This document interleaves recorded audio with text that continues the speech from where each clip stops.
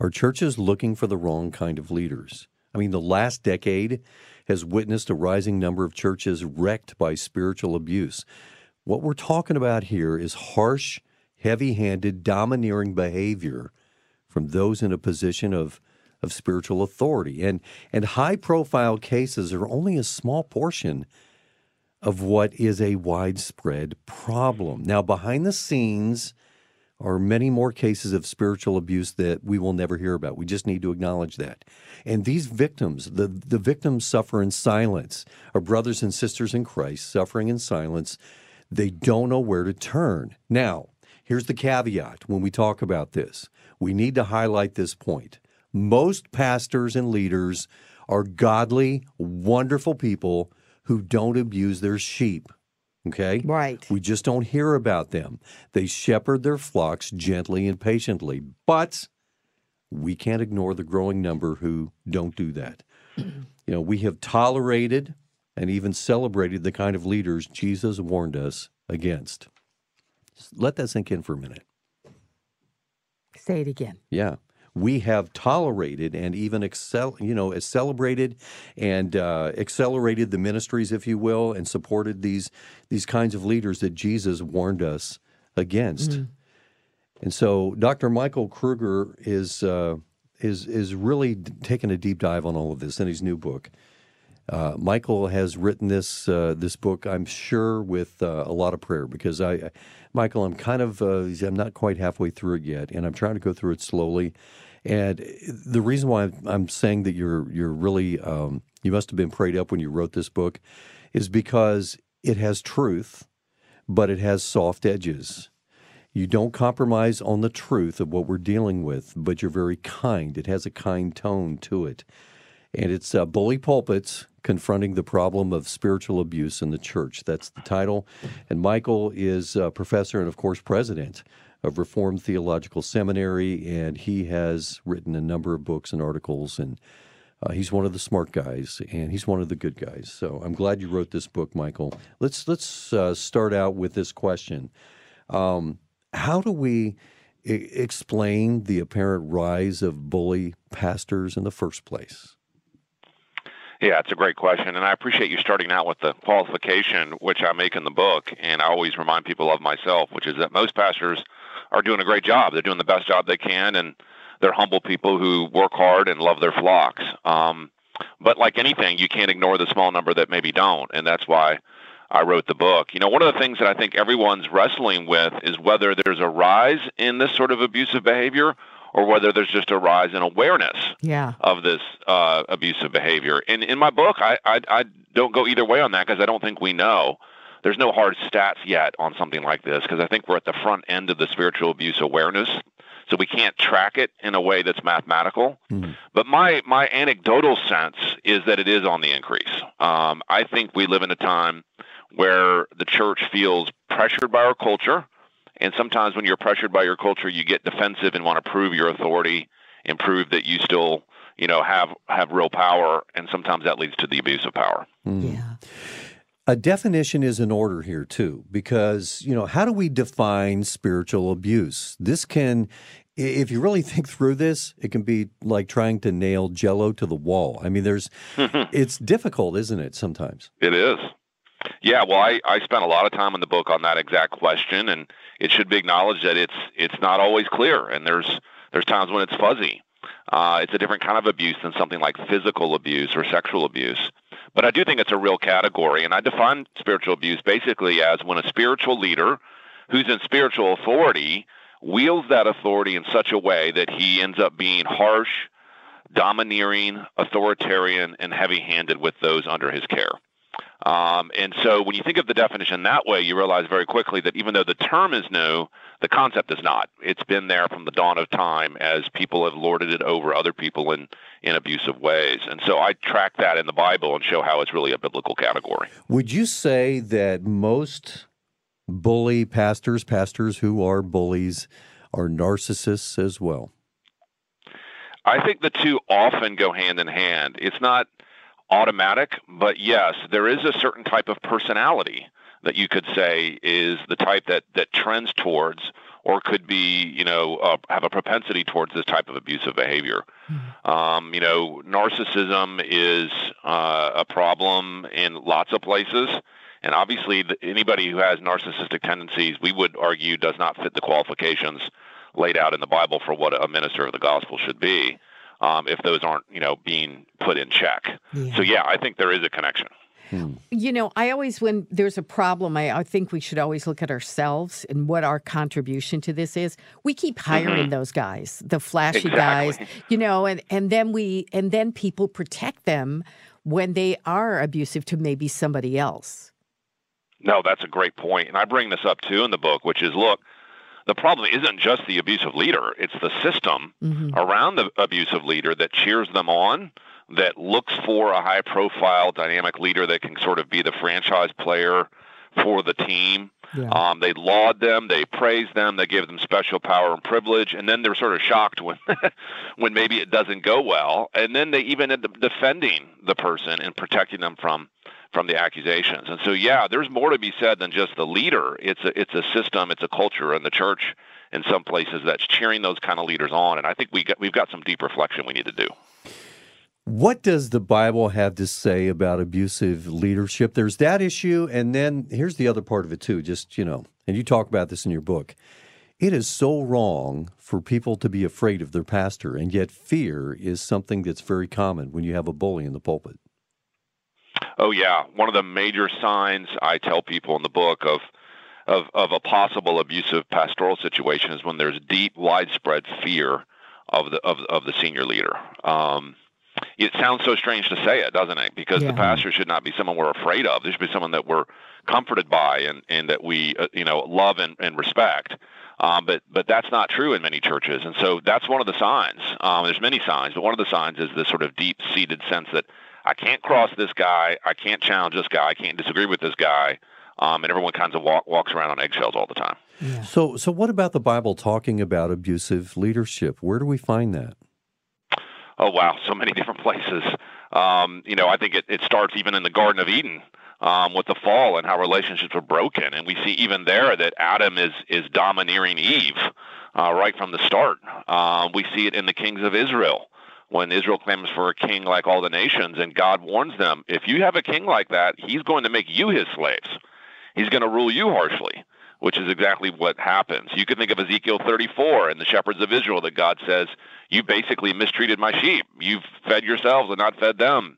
You've been harsh with them and cruel to them. And then, of course, in the New Testament, the concept of domineering comes up a lot. Jesus uses it in Mark 10. Peter uses it in 1 Peter 5 to not domineer. And there's a word there in the Greek that means to lord it over in harsh, heavy-handed ways. And that comes up. Jesus warns us against it. So, it's from really, literally, almost from Genesis to Revelation. Mm. What causes churches to turn a blind eye to abusive leadership? Now, I mean, there are many ways you can frame it out, right? It's like, hey, you know what? He's getting things done. God's blessing his ministry, and sometimes you have to step on a few toes to do that. And there are all these excuses in the way that they present this. And I'm sure, you talk at length about this, the enabling of these bully pastors to stay right where they are. Yeah, this takes us back to the earlier point, doesn't it? Which is, there's a system around the bully pastor that protects them, and they do it for lots of reasons. Some more innocently. Sometimes you discover that the leadership team doesn't even know about the conflicts and the abuse. That it's been hidden from them. I cannot tell you how many cases I've seen where that's the case, where there's a few select people that know, but it's been kept in subcommittee, and the larger leadership body doesn't even know it. So, how do people stay in power like this? Well, part of it is just people don't know about it. Another thing that happens is the people who are abused typically are driven out of churches. And so the people who have raised the concerns are silenced by virtue of being driven out. And then the only people left to frame the narrative are the leader and his team. So that tends to minimize the problem. That doesn't look so big when the people who are raising the concerns have already left. And then there's retaliation tactics, sadly. One of the most tragic things I discovered in my research is how many steps are taken to really hurt and even destroy the lives of the people who are bringing forward the concerns. And one way you stay in power is by smashing people who raise concerns about what you're doing in your leadership style. And those are tragic stories, and they really are heart-wrenching. Dr. Michael Kruger is hanging out with us this morning, and the name of the book is Bully Pulpit, Confronting the Problem of Spiritual Abuse in the Church. We're talking about bully pastors, and I know it's not an easy thing to talk about, but it's necessary. We solve no problems. We benefit zero from ignoring things. Right. And I just keep thinking about brand new Christians. Yes. They don't know, is this how God is? Because that's what the pastor's representing. See, okay, That's Michael, you talk horrible. about this in the book. Kay is absolutely right here. They are the spokesperson for God, and it is confusing. It's spiritually disorienting, not only to new believers, maybe especially to them, but to believers in general. The collateral damage is huge here. Yeah, and this is something that we've just begun to scratch the surface of in our awareness. So in years gone by, say 50 years ago, it used to be thought that abuse was purely physical. So, kind of like the basketball line, no blood, no foul. So if you're not actually bleeding, it's not really abusive. And over the last amount of time, we've gained awareness that that's not true. You don't even have to actually touch someone to really do damage. And in the spiritual world, when someone represents God, the damage can be really real. And you've already hinted at some of this. I mean, the trust you have in your pastors, they represent God to you at some level. They're not necessarily, a direct spokesman for God, but they do represent God to you at some level. When they mistreat the flock, it can be particularly damaging. And it's more than just someone getting their feelings hurt. There is a serious amount of disillusionment, shame, anger, frustration, doubt, even people struggling with PTSD and depression because they've been run out of their churches. They've been labeled a slanderer. They've been attacked by their Christian leaders. And so these are really, really deep and painful things. And the analogy I give is it's kind of like child abuse. The reason child abuse is so damaging is it's not just the physical pain. If a child falls down on the soccer field and breaks their arm, that's one thing. But if it's their mom that broke their arm, that's a totally different thing. Because now the very person who's supposed to care for you is the one who's hurt you. Yeah. And that's very confusing and disorienting. And so we see a lot of collateral damage in light of that. And it's sad. And then the world is watching the high-profile cases of this. And the cynicism there, it is not a good representation of followers of Jesus, and it gives Jesus in the gospel a black eye, doesn't it?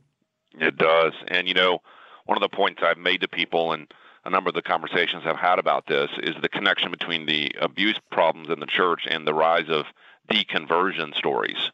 There's been a lot of discussion in the last number of years about people leaving Christianity, leaving the church, feeling like they don't believe Christianity anymore. And there's many reasons people do that, but certainly there is a connection between the way the Christians handle the abuse problems and the amount of abuse problems and the way people look at that and say, whoa, I don't know if I believe the church is good anymore or if Christianity is even good. And those are things we really have to reckon with. Yeah, it gets back to what we were talking about earlier, defending bully pastors. We circle the wagons, we cover it up, we're quiet. And then eventually, you know what? Your sin finds you out. And the enemy of our soul, he's on the sidelines. He's cheering us. He's like, yeah, you guys go ahead and do that. It's going to be even worse in the end. Absolutely. And I think this is why we have to sort of be honest about the problem. And part of the reason I wrote the book is to say, hey, no one likes to bring this stuff up. Yeah. I even say in the preface, I didn't really want to write this book. This is one of those books I felt sort of almost obligated to write. No one likes the bearer of bad news. I think about, Gandalf in The Lord of the Rings, often accused of being a storm crow, right? Someone who always comes and announces bad things. That's right, exactly. And, they don't like him as a result. And no one wants to be that guy. But I think effectively you have to decide, do I love the church enough to want to see her grow and purified and be more holy? And I think we all do, and we want to see it change. I'm interested in your take on the so-called genre of discernment bloggers that have surfaced in recent years. They are policing the church, and I mean, it's kind of a double-edged sword. I mean, some of them have revealed this stuff. Otherwise, it would not have been revealed. But then you wonder about them making a I don't want to say making a career, but it's kind of like their specialty to be out there as, holding up the banner of truth and saying, hey, we need to purify the church. We need these discernment bloggers because of the circling the wagons phenomenon and all of that. And yet you have other folks who are like, do we really need to be tearing down the church here? I mean, that seems to be your specialty. Yeah. It seems to be your specialty. That's your ministry. No, that's right. Yeah, that's 100% correct. And so one of the things I say and have said many times in these conversations is we've got to be careful that we don't become professional cynics, who are, we make our whole life all about finding everything that's wrong in the church. And there's plenty, right? We're all simple people, and there's plenty to find. But it's a tough balance, isn't it, between becoming the professional cynic, but then ignoring the problems that are really there. And I think bringing them up in right ways, in appropriate channels, with a spirit of humility and grace, not out to destroy the church, but to protect her, is the direction we want to go. As far as these discernment blogs, I mean, it is a double-edged sword. On one level, if someone has a challenge in their local church, I don't think anyone's advice is rush out to Facebook and dump it all there. I don't think that's a wise step. At the same time, sometimes these scandals, there was no accountability, and it was the people online who brought that to light. I think of the Ravi Zacharias scenario. If it wasn't for people online continuing to say, hey, this is a problem and it's not been dealt with, I don't know if we would have ever gotten accountability there. Yeah. So it is very hard to know how to handle that. One of the things that I appreciate in your book, there are many things I appreciate. Again, it has a kind tone to it, yet you're steadfast. You're not backing down from the truth. You actually name names in this book. That is not always the case in books like this. Why did you decide to do that? Yeah, that was hard. There's sort of two layers of cases I looked at. One are what I would call public cases. Cases that have been dealt with in the news, and there's enough data there and enough conclusions there that I think we could speak to what happened. And then there's a number of cases I learned about in my own research that I didn't name names, and I kept very private and confidential. And I would talk about lessons learned from those cases, but never mention the church, the people involved.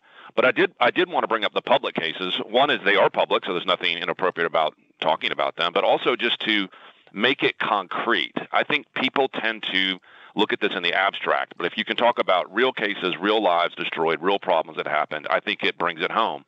And so those personal testimonies, I think, were important to reveal the depth of the problem. I think you highlight a type of pastor who is a bully, who can be a bully, that I hadn't really thought deeply about, in my mind, and that is these pastors who their doctrine is perfect. They're very orthodox, and the danger is thinking, okay, because they have their doctrine right, then their character must be right as well, and that is not always the case. They know the truth, but they may not be living the truth. Yeah, so one of the things that I think is interesting is how many, not all, but many modern churches have flipped the priority of character versus competency. So the Bible makes clear that character is the primary qualifier for ministry, not competency. And I think in our day we flipped it so that competency is the more important thing and character is second place. But then, as you indicated, there's some churches that it's not so much competency that they care about, but theology, doctrine. And by the way, I'm a big believer in the importance of theology and doctrine, but it can't be used as a shield to protect people from dealing with the issues of their character. And that happens. There is an assumption that if someone has good theology, they must inevitably have good character, and therefore they could never entertain the possibility that person could be abusive. So a lot of people just never will be prosecuted by virtue of the fact that they represent Orthodox theology. And in many people's minds, that just can't be. It just can't be true that they could be abusive. And we know that's not the case biblically. Yeah. You can have true doctrine and really be a mess in other areas.